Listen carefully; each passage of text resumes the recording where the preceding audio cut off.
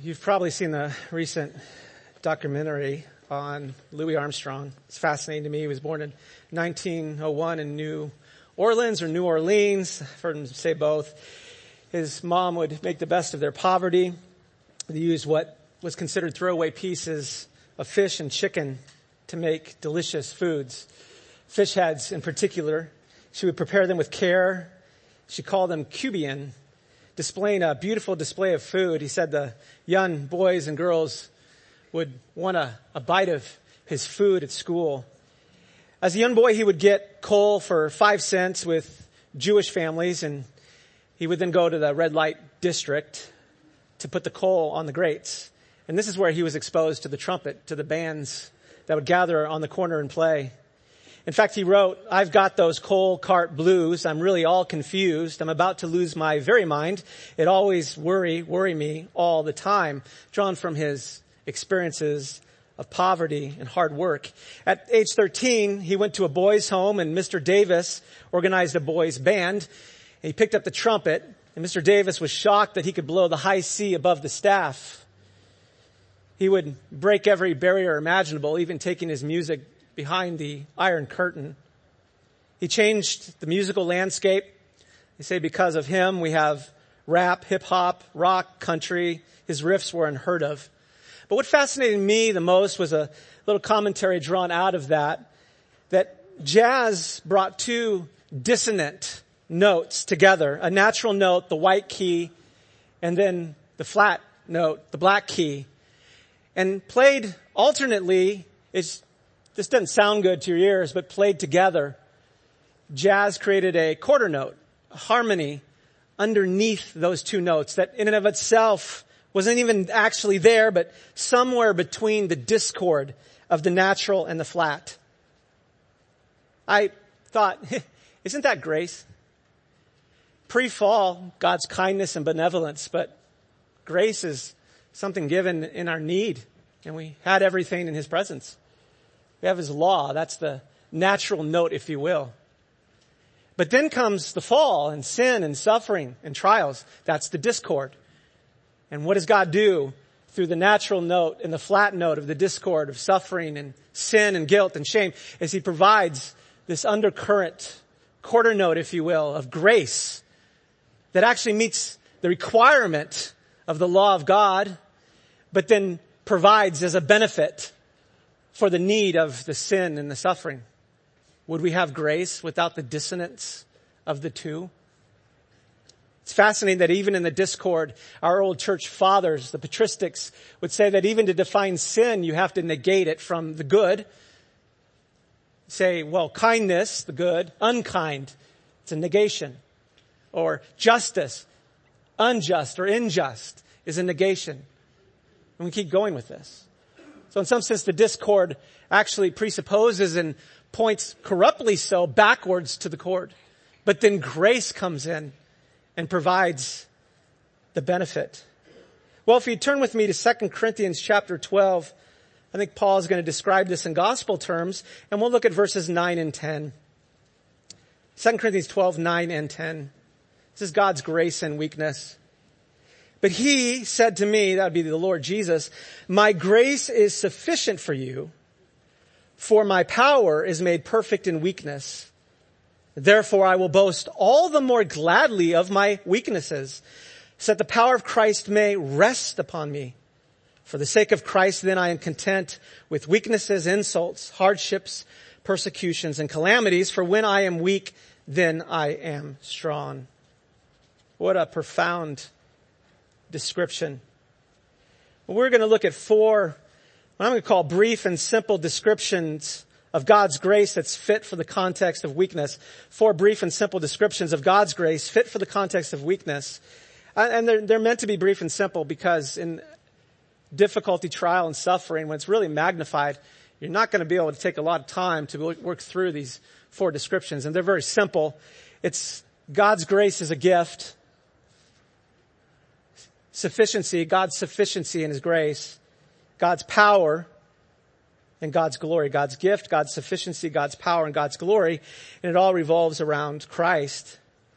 But maybe it's worth painting a little picture of the context here.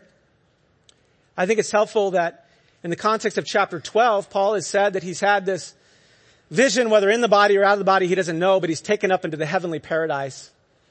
The commentators that I've looked at would say that's actually a mark of the prophetic office, where someone, the prophet Ezekiel, the heavens are ripped open and they're standing there in the heavenly assembly and they're commissioned.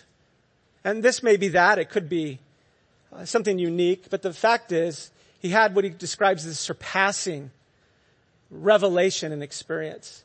And he says that he heard inutterable words. His, if you will, his FM antennas were not on. He didn't have a glorified body. How in the world is he supposed to take this in? It was a commissioning. He got that. I mean, this is huge authority and commissioning behind his office of apostleship. But lest he would glory in the flesh, lest he would make that experience substantial and his mark of fame, God gave him, according to chapter 12, verses 1 through 7, a thorn in the flesh. He says a messenger of Satan, and messengers are messengers. They're ones who carry it and deliver a message. So with that in mind, then you look at 2 Corinthians 5 and 10, and you get this idea of what the messengers of Satan, what their message was. And in chapter 5 verse 12, they took pride in appearance and not in the heart, so it was external. So they began to judge Paul's ministry very externally, to look at the apparent ministry rather than the heart of the ministry, the heart of the gospel.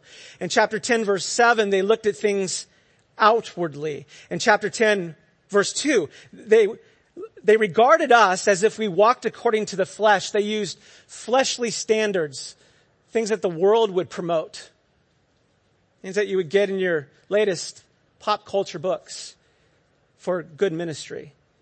In chapter 10 verse 10 of 2 Corinthians, they put weight on the personal presence and said it's unimpressive. His speech is contemptible. 2 Corinthians 10 verse 12, they measure themselves by themselves and compare themselves with themselves. So they developed their core group and used that as their foundation to judge Paul's ministry. He's just preaching the gospel. He's not keeping up to the standards of true ministry. Paul says in 2 Corinthians 5 verse 16 that we don't even do that with Jesus, do we? We shouldn't. Chapter 5 verse 16, Paul says, even though we once regarded Christ according to the flesh, that is, if you look at Christ outwardly, what do you see? What Dawkins says is this guy in the armpit of the universe in Israel, among the rocks, dying as a Jewish criminal on the cross. That's what you see according to the flesh. What kind of marketing program is that? That's a despicable program. And that you would bind your hope and life and salvation to that criminal on the cross. That's the flesh. And Paul says, we don't regard Christ according to the flesh. We regard him thus no longer. And then dropping down to verse 21, for our sake, he made him to be sin who knew no sin, so that in him we might become the righteousness of God. That's to look at Christ not according to the flesh, but from the heavenly perspective. He was hanging as a criminal on our behalf. He became sin for us so that we might become the righteousness of God in him. That's the perspective that God gives. So Paul is saying that's in confronting this message of the flesh. He says, I want to give you what the gospel is all about. Let's look at Christ. But there's also, they were judging him in light of his lifestyle. And so Paul in 2 Corinthians 8 and 9 basically says, hey, we're going to go through suffering. And one of the marks of Christ is that he came in poverty. He took our sin and guilt to the cross to make us rich with his righteousness, right? That's what we read in 2 Corinthians 5. So 2 Corinthians 8, 9 says that's what he's come to do. And you better believe it. That's how he's going to work in your daily life. He's not going to use the glorious things. He's going to bring you into places of suffering. And in 2 Corinthians 8, to use you in your suffering so that you can magnify God's grace and bring his riches through your suffering. That's your Christian walk. So if he's going to save you with this manner of grace coming down to fulfill your need, he's going to grow you in this manner. So that takes us to the first brief and simple description of God's grace. It's fit for weakness. And we find it in verse 9, my grace. It should go without saying that grace means gift. If you look up charis or caritas, it's gift. It's almost redundant. Grace gift. But just as it's helpful in Romans 5:8, we're told that God demonstrates his love for us, right? We have 1 John, God is love. But Romans 5:8 says, let me show you. It's God demonstrates his love for us, and that while we were yet sinners, Christ died for us. I think one helpful way to see grace as gift is just to look at how Paul paints the picture of grace as a gift. And if you look again back to 2 Corinthians 8:9, which I've referred to, I think you get a beautiful description of grace as a gift.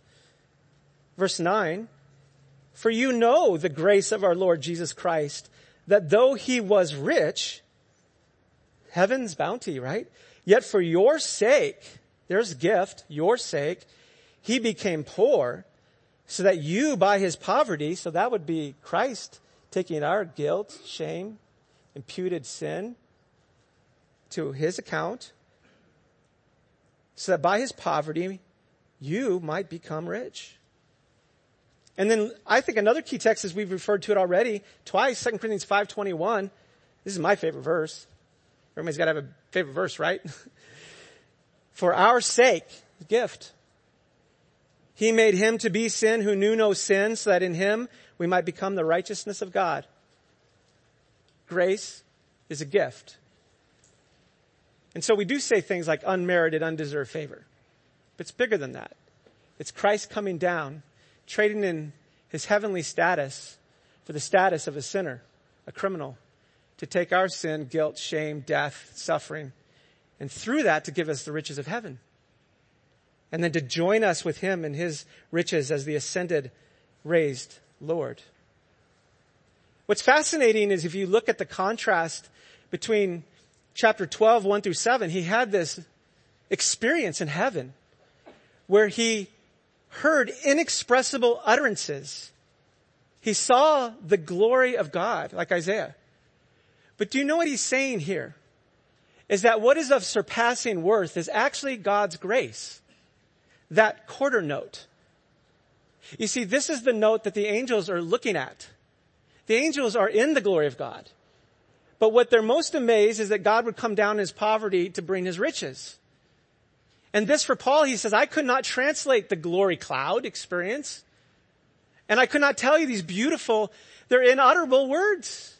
But I will say this, that it was so important that God humble me over that and show through weakness the priority of his grace, that he is saying grace is greater. And it is that which the angels are stooping over to look at, that Christ, that the Son of God would condescend through poverty and suffering to raise us up.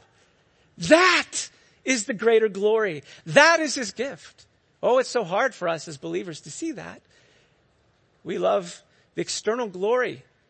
And those messages are powerful. And Paul says, I'm not going to take that approach. I'm actually going to glory in my weakness to exalt the gift of God in Christ. There's a second aspect for us in our suffering. Not only is grace a gift, but it's also his sufficiency. His sufficiency. And I just love this. I mean, you see this back in chapter 12, verse 9. My grace is sufficient for you. That's beautiful, right?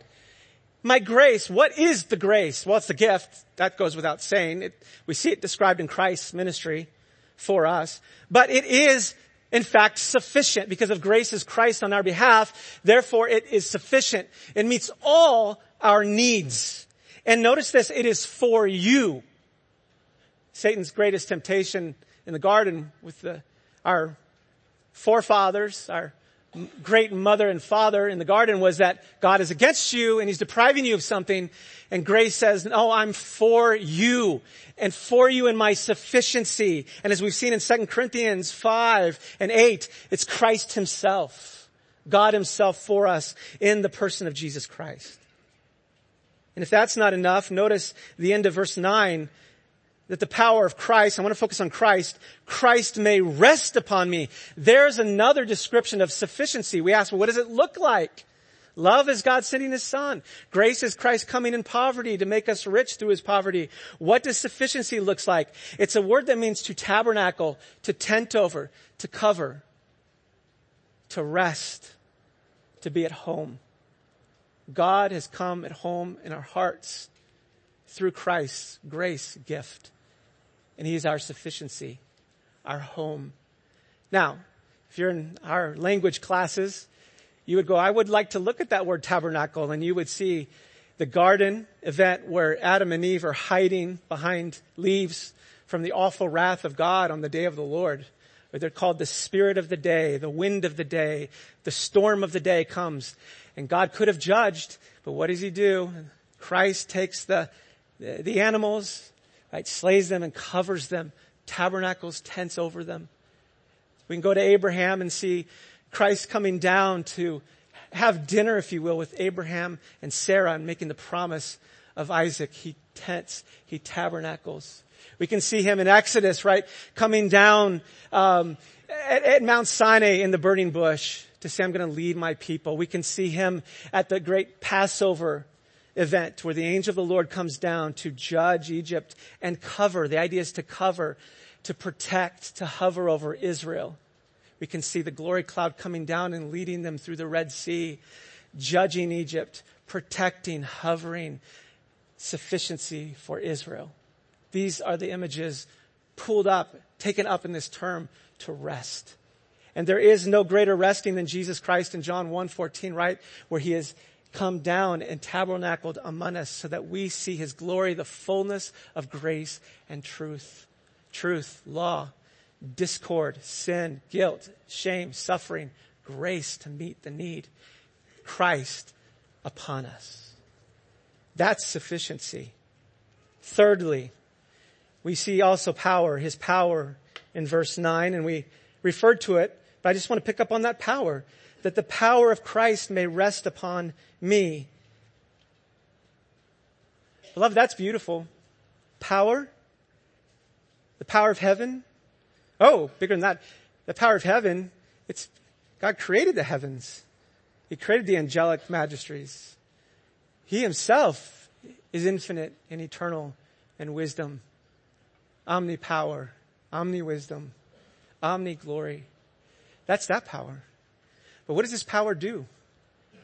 This power comes down to rest, to hover, like a beautiful glory cloud or a hovering bird, right? The power of Christ, Son of God, what does he do? He comes down and rests. What's rest? Well, it means the power's not in me. I'm not grabbing onto it. I'm not holding on to it. I'm not doing any works. It's his power on my behalf. Guys, this is a beautiful picture of the work of the gospel. Transcendence and eminence. Height of heights and lows of lows. You know, it sounds blasphemous when I pray, Lord, you're the highest of heights and lowest of lows. And we mean that in Christ. He went to the lowest of lows for us. He took hell for us. Praise God, I won't have to face that. I won't have to go to the lowest of lows, but he did it for me. This is rooted in the gospel, the height of heights and the lowest of lows. And this glorious power on my behalf comes and rests. Comes at home. What do? Nothing. We receive by faith. What does that mean?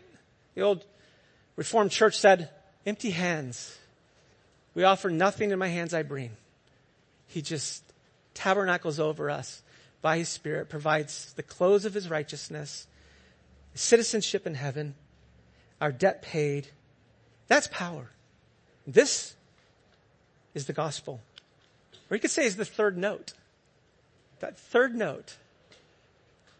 The natural note, God's truth, the discord, the need, and he provides this undercurrent provision of grace. This power is amazing if you just traced it out in 2 Corinthians. I'm going to pick on chapter 4, verse 7. We have this treasure in earthen vessels. So treasure in earthen vessels. Earthen vessels was stuff you did your business in and you took it out to get rid of it. You don't put your treasures in your toilets. And these aren't like our toilets, ivory, right? They're easy to clean. That stuff's sticking there. If you have dogs, you know this stuff. I won't go into details, right? It's earthen vessels. Treasure in that. And this is the gospel way. Christ condescends, taking our human nature, the flesh, with its weakness and suffering, and then at the cross, imputed sin and guilt to our account. So that we trade statuses. And Paul says that's the ministry of the gospel then. He goes on in chapter 4, verse 7, so that the passing greatness of the power will be of God and not from ourselves. That's its goal.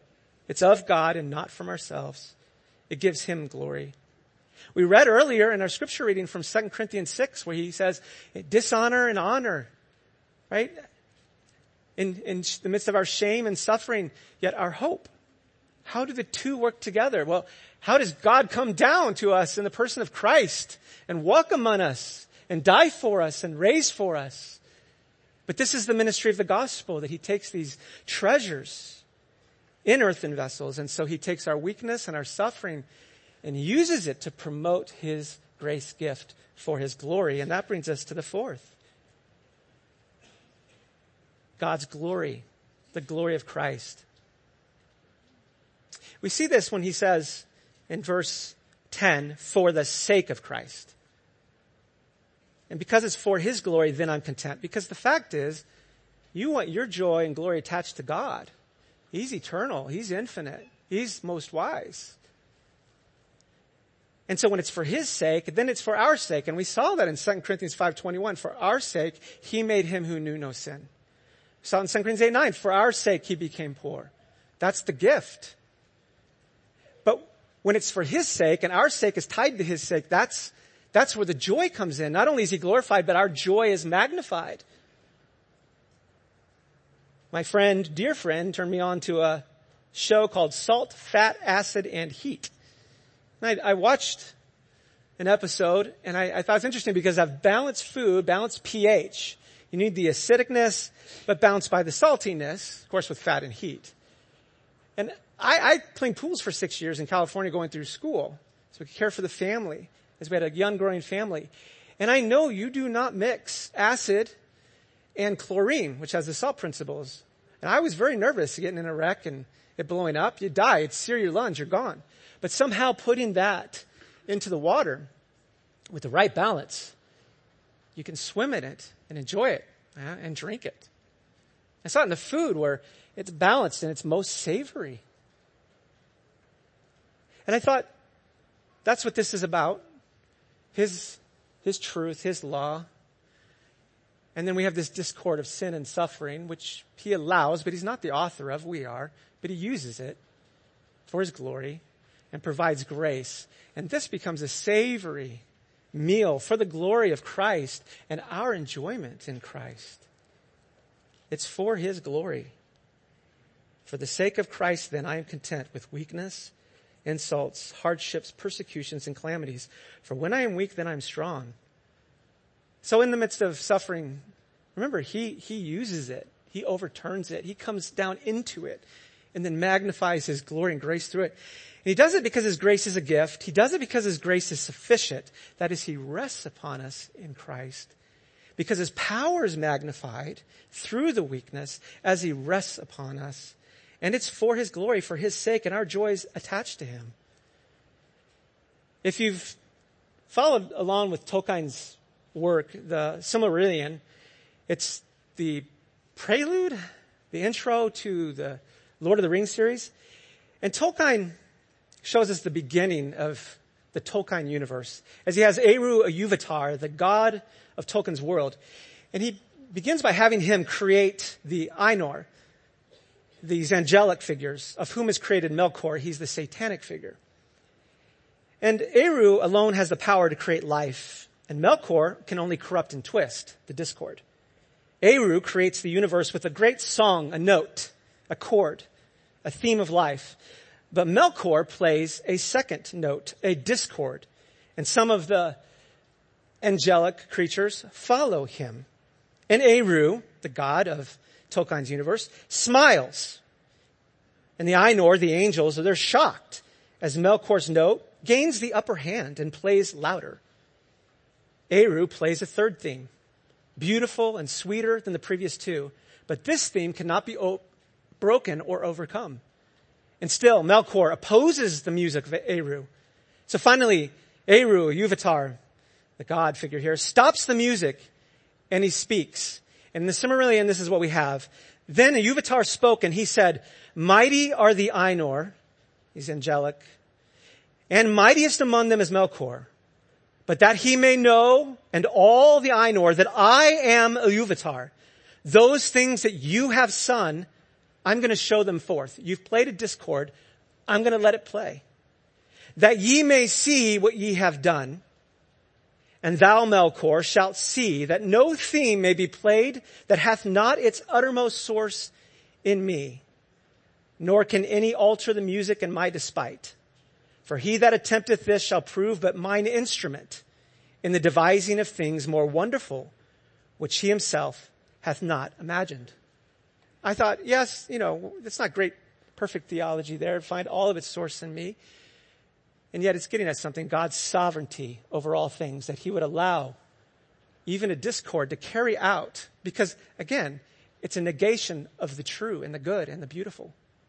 And in so doing, he magnifies his glory by providing a redemptive note, a third note, to provide underlining grace and give himself all the glory. And that's his ministry. Lord, we thank you so much for your grace in Christ.